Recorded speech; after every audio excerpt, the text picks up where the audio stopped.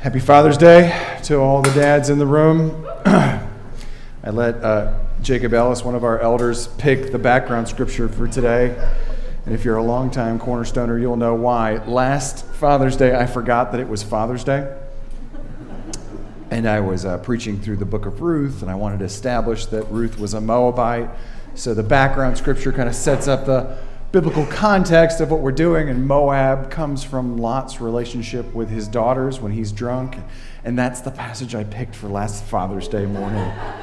Totally unbeknownst, and I'm listening to Jordan McDevitt read it, this squirming in my chair, go, oh gosh, oh, what did I do?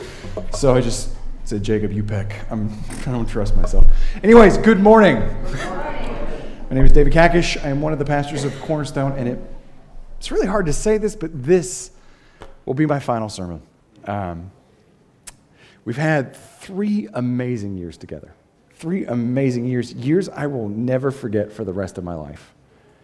And as I reflected on it this week, the Lord reminded me of the first message I preached to y'all when I came up here with Ash in March of 2019 in view of a call. I preached on Romans 1. And I spent a lot of my time on verses 11 and 12 in particular, where Paul says this to strangers in a church in Rome. He's never met them before, and he says this, "For I long to see you, that I may impart to you some spiritual gift to strengthen you. That is, that we may be mutually encouraged by each other's faith, both yours and mine." So what was the spiritual gift that Paul wanted to impart to these Christians in Rome that he's never met? He doesn't say. He doesn't say what it is. Why not? Well, I told you in that sermon over 3 years ago, and I know you all remember. I told you in that sermon, Paul doesn't say what it is because he doesn't know how to strengthen them yet. He doesn't know what they really need. Paul was willing to become all things to all people, and because of that, he was willing to wait until he arrived to get to know them first, to hear their stories, to hear their strengths and their weaknesses, their wins and their losses. He wanted to get to know them and then determine how best to serve them. So the spiritual gift that Paul wants to impart to the stranger Christians in Rome was this. Paul wanted to give them his whole self. Paul was the gift. But lest we think that Paul was high on his own stock, I am the gift. I'm giving myself to you, and you're all welcome. Read the next line in verse 12. He sees the strengthening and the encouragement as a two-way street, that we may be mutually encouraged by each other's faith, both yours and mine. Paul would give himself, he would empty himself and pour out all of his soul for the Christians in Rome. And in kind and in Christ, they would fill him back up with their love and their faith. It's cyclical and it's beautiful. And I can't think of a more fitting way to describe our time together. For the last 3 years, I've tried to give you guys my whole self. May not be what you liked, but it's all that there was. I tried to give you my whole self to strengthen and encourage you in the Lord. And in love, you've done the same for me. And we have been mutually encouraged by each other's faith. Truly, I hope you feel that too. And this week, that really made me thank God for his kindness. He's so kind. And since my first words to you came from one of Paul's greetings, I thought it would be fitting for my final words to come from one of Paul's farewells, bookends, symmetry. I like that. So that's what we're going to do this morning. We're going to look at 1 Thessalonians chapter 5, verses 12 through 15, where Paul gives some final instructions, not to a church of strangers, to a church that he knows well and loves dearly. And these instructions are some that he prays would continually spur them in their knowledge of the grace of our Lord and Savior and spur them to love each other more and more. And Paul gives them instructions for how to conduct themselves in the community of believers, i.e. how to be a good church member, what it looks like to be a part of a church. And we're going to get into Paul's commandments. We are, but I always take the really long route to get there. So just, you can close your Bibles for a second. Let's just talk. I want to be clear about something. Paul's about to give some instructions, but this isn't a list of things to do or things to not do in order to become a Christian. Like if you do this, you're a Christian. If you don't do this, you're a Christian. There's nothing we can do to save ourselves. There's nothing we can do. We are saved by the gospel of Jesus Christ. And I want to be so clear about that. We are saved by the gospel of Jesus Christ, who loved us with his whole heart even when we were unlovable, who obeyed in all the places that we fail, who gave himself for us, taking the penalty of our sin and dying in our place, who freely offers us forgiveness and life abundantly. For what cost? For free, if we would just repent and believe, who took on all of our curses and freely and lovingly shares with us all of his blessings, who unites us to himself by the power of the Spirit, to the praise and glory of God the Father, and will raise us with him from the grave, who gave us the Holy Spirit, the guarantee, the seal, the promise of our full and final salvation, who comforts us, guides us, teaches us, and leads us and guides us home. And who even right now, Jesus Christ, who lives to plead and make intercession for us, and who calls us his friends. That's what makes someone a Christian, not a to-do list, a list of rules, checkbox. Did these things and I'm good. So these instructions that Paul's about to give us aren't steps that we need to take to become a Christian. That's not what they are. They're a way of life that prove that we already are Christians. This is how Christians live. This is how the fruit of the Holy Spirit comes out of you. It should look like this. Because we're not saved by our obedience, but we are saved for an obedience of faith. We're saved to an obedience that we can obey, and it's our joy to obey. We love and live for God's commandments. Isn't that true? I'm so glad y'all answered. I expected dead silence. I'm notorious for trick questions. This wasn't one. It is 100% true. That's why Jesus says, whoever has my commandments and keeps them, he it is who loves me. We don't earn his love by commandment keeping.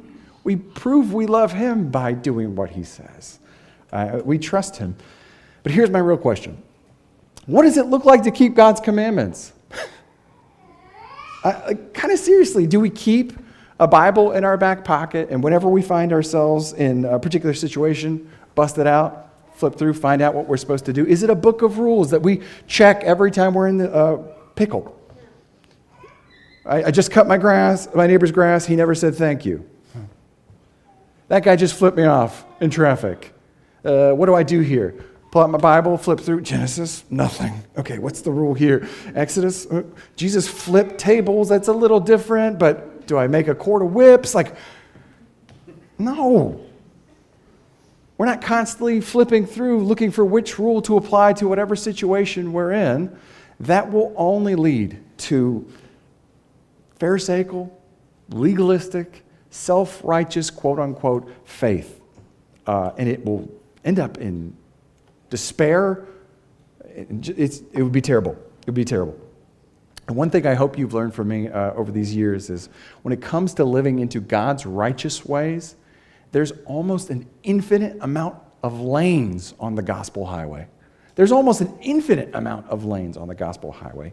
We have so much freedom in Christ to give, save, or spend our money. Freedom in Christ to drink or not drink, according to your conscience. Freedom in Christ to take the time to correct someone when they've made sinful actions against you, or to turn the other cheek and bury it in God's mercy. He's forgiven you so much, I'm going to forgive them too. We have so much freedom in Christ, and in most scenarios, keeping God's commandments is more about the why behind our decision over the what that we opted to do.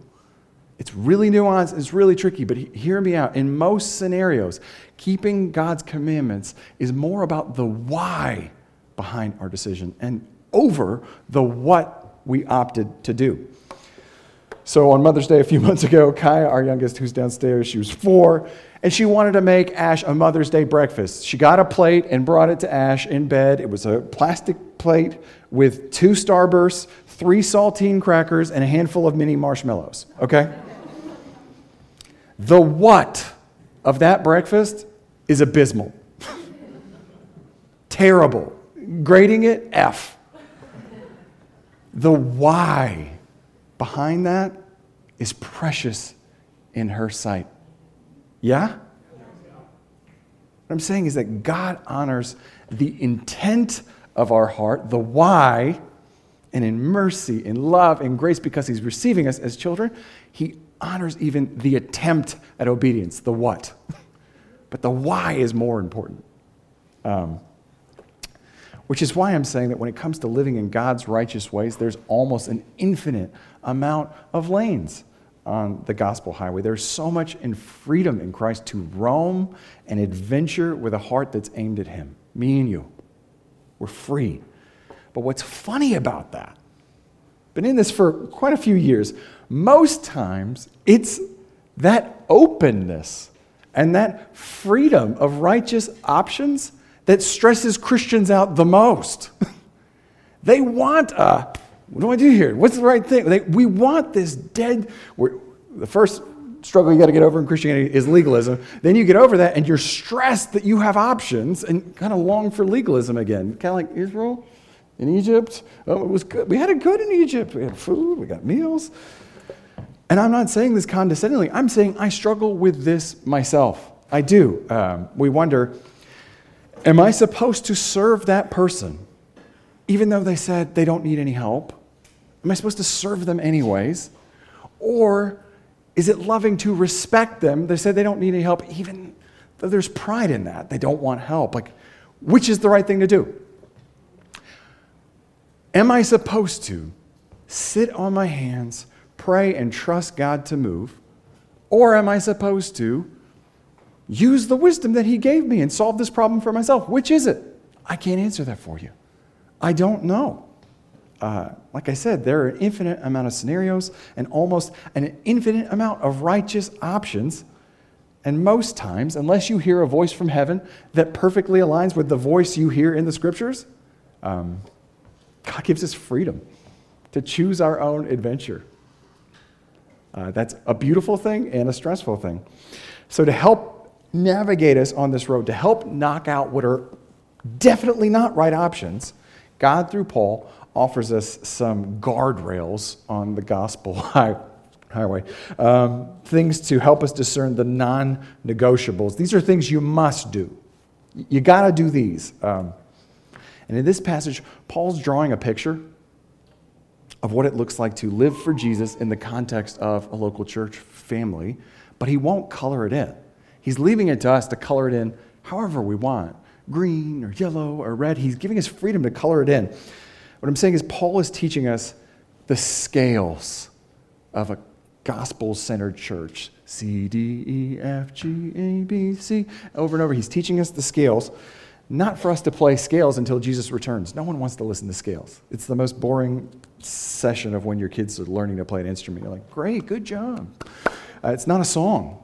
He's not teaching us the scales so we'll just play them over and over again. He's teaching us the scales so that when the fundamentals of the faith sink in, deep into our souls, playing becomes second nature. We can play by feel. We can improvise. You just kind of, The scales are just a means to an end. And in a sense, there's infinite freedom to play whatever solo you want over the melody as long as you stay in the right key. And that's what Paul's doing. He's teaching us the scales so that no matter what genre of life comes on the radio or what situation comes across our path, we'll know how to transpose and improvise without creating dissonance from the overarching melody. Does that make sense? And do you know what that overarching melody, the title of that gospel song, do you know what it is? Jesus saves, and better is one day in his court than 1,000 elsewhere. That's the overarching melody. You can, along with God's scripture, play whatever notes you want as long as you stay in that key.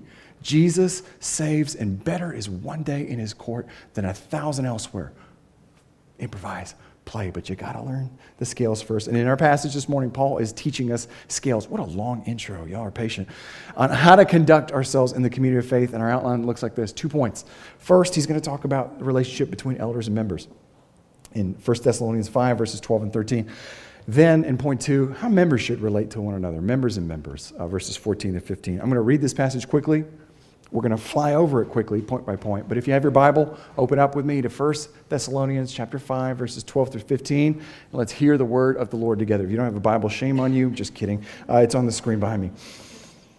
Paul writes this: "We ask you, brothers and sisters, to respect those who labor among you and who are over you in the Lord and admonish you, and to esteem them very highly in love because of their work. Be at peace among yourselves.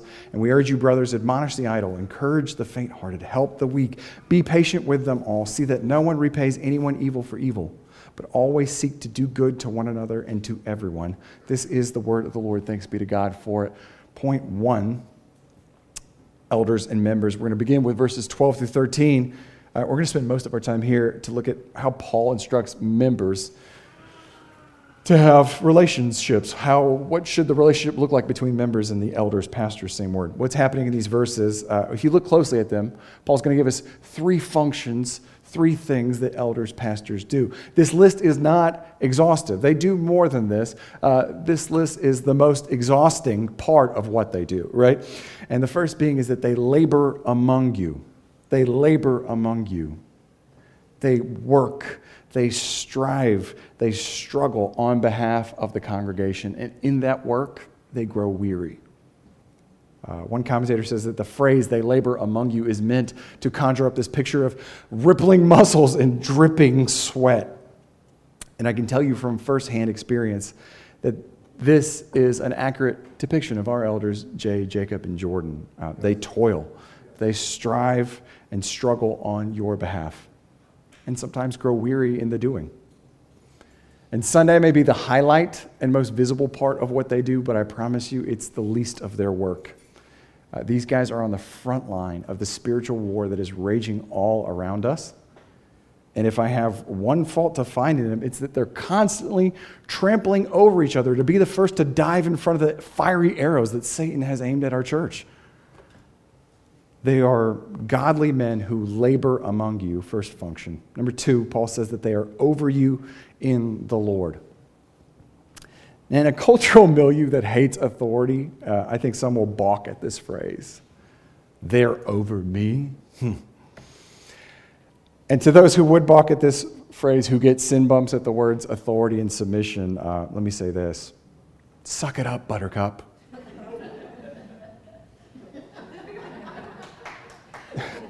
This is the Word of God, not a blog post that's asking you for your thoughts in the comment section, you know? There are places we get to disagree. The Bible's not one of them. And I'm not saying that their authority and submission, it can get warped. It can get deficient. They are over you in the Lord, but the assumption in that is the Lord is over them, and they will have to give an account for it. And this is just what it says. I'm just reading it.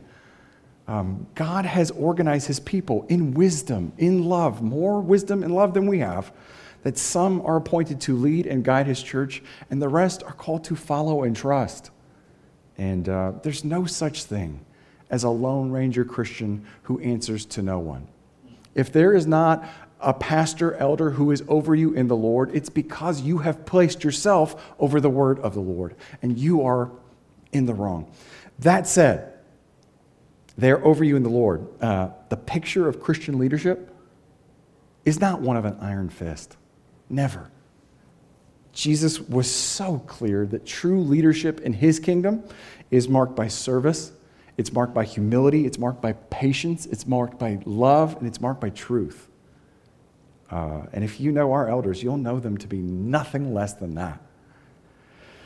So the point of this second function is they are over you in the Lord, and the Lord is over them, which means that they will have to give an account to God for how they shepherded and cared for your soul. And after 17 years, I can tell you that is not a comfortable pillow to sleep on. It's not like, oh, I'm done. It's like, God, did I do right? It's not fun. They're over you in the Lord. And lastly, they admonish you in the faith. God gave the church elders to shepherd and care for the flock. And one of the ways they do that is by teaching and correcting members when they start ripping solos in the wrong key. That sounds terrible. Stop. And the word admonish always, almost always, carries with it an ethical component. It's talking about ethics, right and wrong. So it's talking about warning and correcting and disciplining sin and folly in the context of the church. The elder's job is to point out and pick up the dog poop on the white snow of God's grace. You remember that for a few weeks? I mentioned dog poop. In short, pastors, elders are pooper scoopers. Now, they're called to do that admonishment in love and in gentleness. And if they're not doing it like that, then they have sinned. And we'll have to account to God for that. That said, the last 4 or 5 years in particular, there's been a cultural shift a little bit, and I'm not getting into the culture, but just because a person who was admonished feels like it wasn't gentle and loving, it doesn't mean it wasn't. Do you know what I mean? Truth is, no one likes being corrected.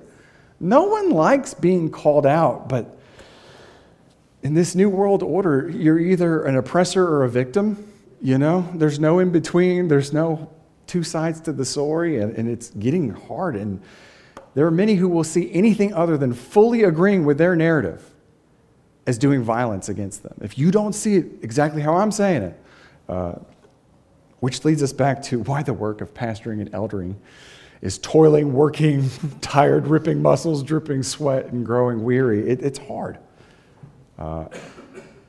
I've seen our elders admonish with excellence. As much as it depends on them, I've seen them strive for peace with gentleness and love. And in the very, very, very, very few occasions where they've ever deviated from that, I've seen them quickly sprint to repent and ask for forgiveness. I'm so thankful for the elders that God has placed at Cornerstone Church. And in some, I think they check all three of these boxes. The elders labor among you. They're over you in the Lord. They've been commissioned by God to admonish you for God's glory and your good. That's what they do. But what attitude should church members have towards their elders? Thankfully, Paul tells us two things. Number one, respect them. Number two, esteem them. I love that he says very highly for the work that they do in the Lord. Respect them. Recognize their efforts. Honor them for their labors. Trust them and follow their leadership. The word for respect can mean take an interest in them, care for them. So ask them how they're doing. Ask them how you can serve them or their families. Ask them how you can be praying for them. It's an interesting world we could live in, but the possibilities of what that looks like are endless, as long as the why is coming from a place of respect, yeah? That's the first thing he commands. Second thing is esteem them very highly in love for the work that they do. In their love for the Lord and for you, our elders have taken up an extremely heavy, extremely hard, and often extremely thankless load on their shoulders. They're held to a higher standard for the pulpits they preach from the sermon and the pulpits they preach from their lives. And they will have to give an account to God for each of your souls. I keep repeating that because that is a weight that is heavy. And to top it all off, these guys, Jacob, Jay, and Jordan, these guys do it for free. It's my job. I've been paid to do it, and we all know I wasn't in the ministry. I did it in the monastry, right? Like it was all about the Benjamins for me. I've been making it rain. Not them. This isn't their job. It's their joy. And Paul's making the point that it's the members' job to overwhelm them with appreciation and love. Don't let this be a thankless assignment. Don't make them groan. Make them sing. And that's how the members are supposed to act towards their pastors and elders. And by God's grace, it's my joy to say that's exactly how our church has acted towards all of us. Y'all make us sing, and thank you for that. Here's the coolest part. I'm trying to rush myself so I don't cry. The end of verse 13, be at peace among yourselves. That's not an extra command. That's the result of living into the previous commands. When both the elders and members are playing the right gospel notes, it creates this beautiful harmony. This beautiful harmony. The combination of these two parts enable both the elders and the members to live in peace with one another, where they're mutually encouraged, they're mutually served, they're mutually blessed. It's a joy for the elders to serve. It's a joy for the members to submit because there's so much trust and love, and the sound of this gospel song will be twice as loud to the world out there that's stuck listening to static. It will be a sweet melody in their ears. That's point one. These are Paul's instructions for how the church members are to relate to the elders and what the elders are doing. Is that it, pastors? No. There's more. You guys have a responsibility for one another. Each part of the body has a responsibility to and for the other, and that's what Paul's going to get into in verses 14 and 15, how members are related to one another. I'll read them real quick. We urge you, brothers, admonish the idle, encourage the faint-hearted, help the weak, be patient with them all. See that no one repays anyone evil for evil, but always seek to do good to one another and everyone. There are 4 commandments just in verse 14. You see them? Admonish the idle. 2, encourage the faint-hearted. 3, help the weak. 4, be patient with them all. We're going to hit them rapid fire. Admonish the idle. In Paul's day, and this never, ever, ever happens today, there were freeloaders in the church who were leeching off the generosity and kindness of God's people, right? And the church, because they were maybe living into a rules-based, pharisaical, legalistic type knee-jerk reactions to situations that cross their path. Know that legalism cuts both ways. It's not just thou shalt not, fundamental, it's also thou shalt. This constant pressure to perform. They'd see these freeloaders, see the opportunity to show God's kindness and mercy to those who don't deserve it. That sounds righteous, but in this instance, it wasn't. It wasn't. Paul's telling them to stop it. You're not loving the freeloader, you're enabling them, is what he's trying to say. Because here's the reality. If you are unwilling to work, notice I'm not saying if you're unable to work. That's a different equation entirely. Cats and dogs. If you are unwilling to work, earlier in this book, Paul says, then you shouldn't get to eat. Saying yes to them is inevitably saying no to someone else. You can help less people who may actually need it. Think about it like this. Jesus says it is more blessed to give than to receive. And so with these freeloaders, if they're constantly receiving, they're never giving. And so that's why in this book, Paul says they should work and earn so that they can give. So by giving to the freeloaders constantly, you're depriving them of the opportunity to experience the blessing Jesus talks about. They can never give. They can never be generous. They can never share in God's mercy and show it to others. They're only taking. And I know this might sound heartless and callous. I'll give you an example of this. I think I've told you all this before. In the South, I served at a church with multiple campuses, but one campus was in a really rough neighborhood, a really rough area. And daily we had 3 to 5 people walk into the office to ask for money. Money for bus fare, money for a power bill, money for electricity bill, money for gas, groceries, a million different things, Beanie Baby collection, I don't know. And if we gave it to them, which we did for a stint, do you know why? Because it's really easy to be generous with other people's money. Y'all gave, I got this benevolence fund, sure, you can have some, everyone gets a car. It's really easy for churches to be generous with other people's money. So when we did give, not only did they come back more often, but they would tell other people, hey, you want a free gas card? You want a free go? You should come with us to this church. They just hand it out. And that wasn't helping anyone. It was only enabling the situation. So I implemented a policy. If you wanted any sort of financial assistance, you had to sit down with one of our elders or deacons for 2 hours and draw up a budget. And in that process, we would figure out why you don't have money for those things. And what could we do differently where this wouldn't be a repeating situation? You don't have money for your water bill this month, and next month, we're doing this till Jesus comes back. What could we do different? Could you spend less? Could you work more? Could you? And only then can we figure out how the church can help you and love you. And sometimes that's admonishment. You got to go to work, bro. But sometimes it's, man, you're doing everything you can. Your situation, let us help you here. Let's use connections to the church to find you a better job. Let's do this and whatever. And that was the plan. Do you know what happened? 99% of people never showed up again because it was really inconvenient. They just took us off the list of a place to get a free handout. There's other churches that are bragging about their generosity and kindness. We'll go there. That's fine. 99% of people never came back. The 1% who did, they felt loved. They felt cared for. They felt invested in. They got to see and hear the gospel in action. And through care and sometimes admonishment, they left with dignity. Anyways, admonish the idle. One, we won't spend that much time on each of these.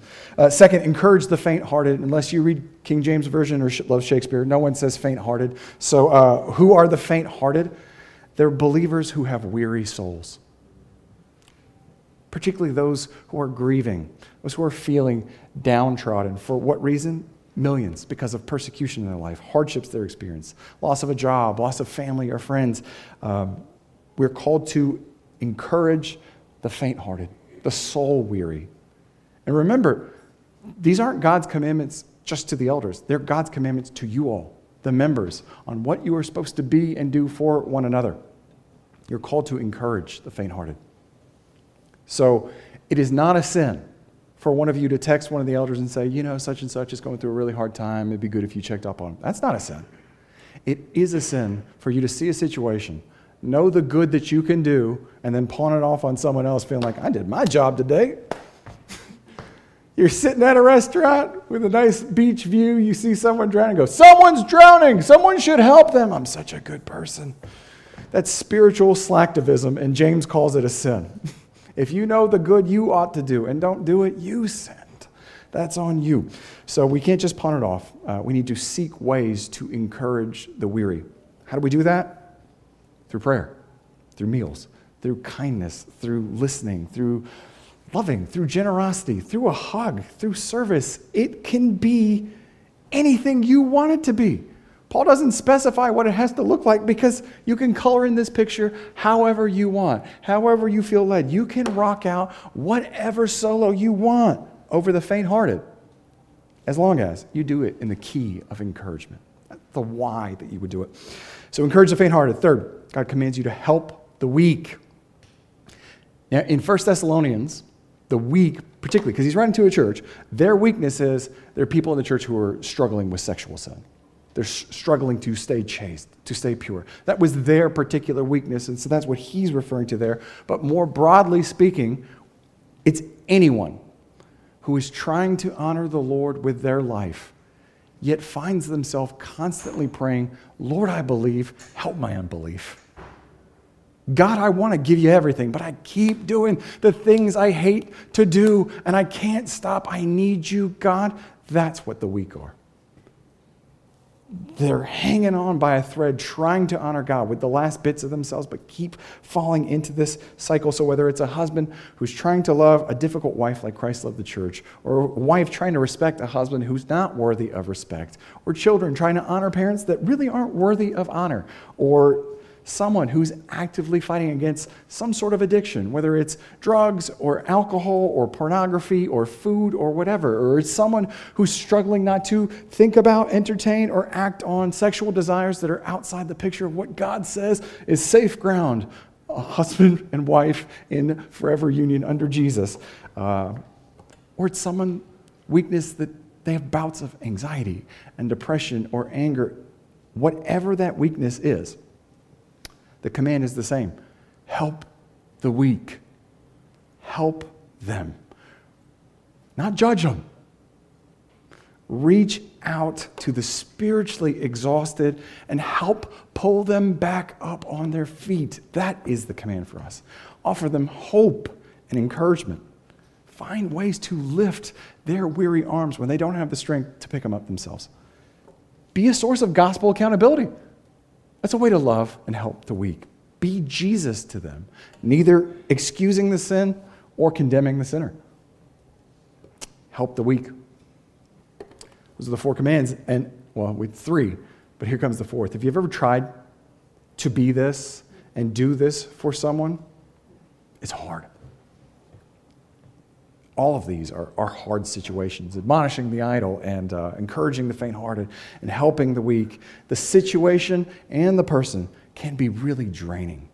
And the person may even bite the hand that's feeding them. I've had people resent me and yell at me and cuss me out for doing exactly what they asked me to do in their moments of weakness. And you try to be that for them, and they hate you for it. And the truth is, these situations can constantly feel like one step forward, two steps back, and you feel like you're listening to the same song stuck on repeat, and it's not pleasant. And Paul knows that. He knows it's going to be hard. He knows you're going to get sick of that song. And so he ends this section with this command: be patient with them all. Be patient with them all. The idle, the faint-hearted, the weak. Be patient with them all. And that is really hard, y'all. If you're just focusing on the what of that command is more costly than a tank of gas right now. You know, the what of that command is hard, so we need to focus on the why of that command. That's the secret sauce in doing it. And this is how we do that. Think of your own struggles. Think of all the places where you find yourself repeatedly going to God, asking for mercy and forgiveness. How has God treated you? Does he say, "Are you serious? You again? Didn't I just forgive your lust 2 days ago? And a week before that? You idiot. Get your act together, scumbag. We're done here." The question I'm asking you is, how has God treated you in your evergreen struggles? I know the answer. I can tell you right now. He's done so patiently. The word patience can be translated long-suffering. It's a Shakespearean word, King James Version word, but I love it because he suffers us long. He suffers us long. Me in particular, he has suffered me very long. And no matter how many times I go to him with patience and gentleness and love dripping from each word coming out of his mouth, you know what he says? "Come to me, all you who are weary and heavy burdened, and I will give you rest." So do your best impression of that. Good luck. Be patient. Be long-suffering. Why? Because God in Christ has been so patient and long-suffering to us. Amen? So then Paul ends this portion on community care with this one commandment. See that no one repays anyone evil for evil, but always seek to do good to one another and everyone. What he means is this: even in the church, you will inevitably be sinned against. That's what that's talking about. Why would evil against evil? We're all Christians here. Our roses smells like poop, and our poop smells like roses. Both of those are probably true. Even in the church, you will inevitably sin against others and be sinned against, but when you do, don't look for ways to get even. Don't keep record of wrongdoing. If you're going to keep score of someone's wins rather than memorializing and statuing their losses for all eternity. That one time, and she said my casserole wasn't good, and we're never going to be friends again. Don't do that. Outdo one another in showing kindness. Outdo one another in generosity. Outdo one another in giving each other the benefit of the doubt. Love hopes all things, not jumps to worst case conclusions. And text me back right away. And then rejoice with those who rejoice. Mourn with those who mourn. Do what Eugene Peterson says about this. Look for the best in each other. And always do your best to bring that out of them. I love that. I've always found so much encouragement in the fact that we are surrounded by a great cloud of witnesses, saints that have gone before us, who are watching us from heaven, cheering us on in our fumbling, bumbling faith journeys. I wouldn't cheer me on, they cheer us on. That is so encouraging. But I've always found twice as much encouragement when the folks who are cheering me on are on the pews beside me. I can see them, I can hear them, I can see their faces and feel their hugs, even in my weakness, even in my sin.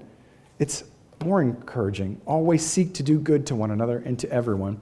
And if you suffer evil for doing those righteous deeds, Paul tells us what to do with that too in Romans 12. Do not be overcome by evil, but overcome evil with good. And in the next few verses, Paul's going to offer some really beautiful gems. Rejoice always. Pray without ceasing. Give thanks in all circumstances. I really want to unpack those, but we won't because I think that's enough for today. Y'all are tired of me, I get it. So now for my final words to you. I've never been one who's struggled to express himself with words. I like words. They're fun. But thinking about what I wanted to say here has been really difficult for me, not because I can't find the words, because the words don't feel enough. You know what I mean? There's inflation in language too. I'm like, what if I say that? So forgive me if this sounds trite, but the two phrases I wrote that I wanted to express to you are these. Thank you. And I love you.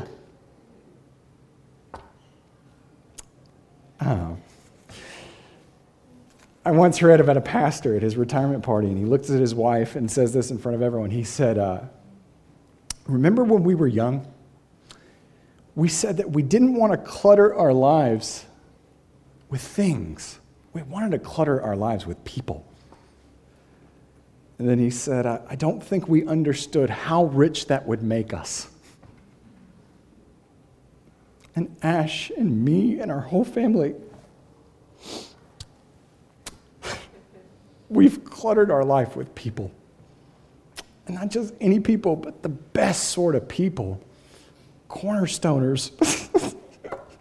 You cornerstoners.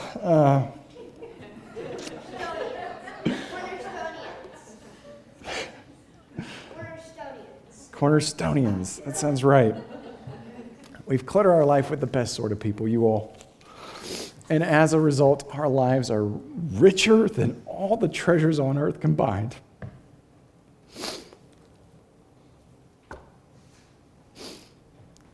God brought us here to restore our hope in the local church. Thank you. And to make us whole again, and he's done that. He led us to green pastures and still waters, and he has restored our souls. Our God has used this small church in a town of 2,000 people to help lead us through the valley of the shadow of death, to lavish us with a feast at his table, and to fill our cups overflowing. And in his everlasting kindness, God has solved mountain-sized problems in my heart through a mustard seed-sized solution. You raggedy saints. So thank you, and I hope you know how much we truly love you. With that, I want to leave you with Paul's benediction, his good words over a church that he loves dearly. And may the God of peace himself sanctify you completely. And may your whole spirit and soul and body be kept blameless at the coming of our Lord Jesus. He who calls you is faithful. He will surely do it. Amen. That's my prayer for you all. I love you guys.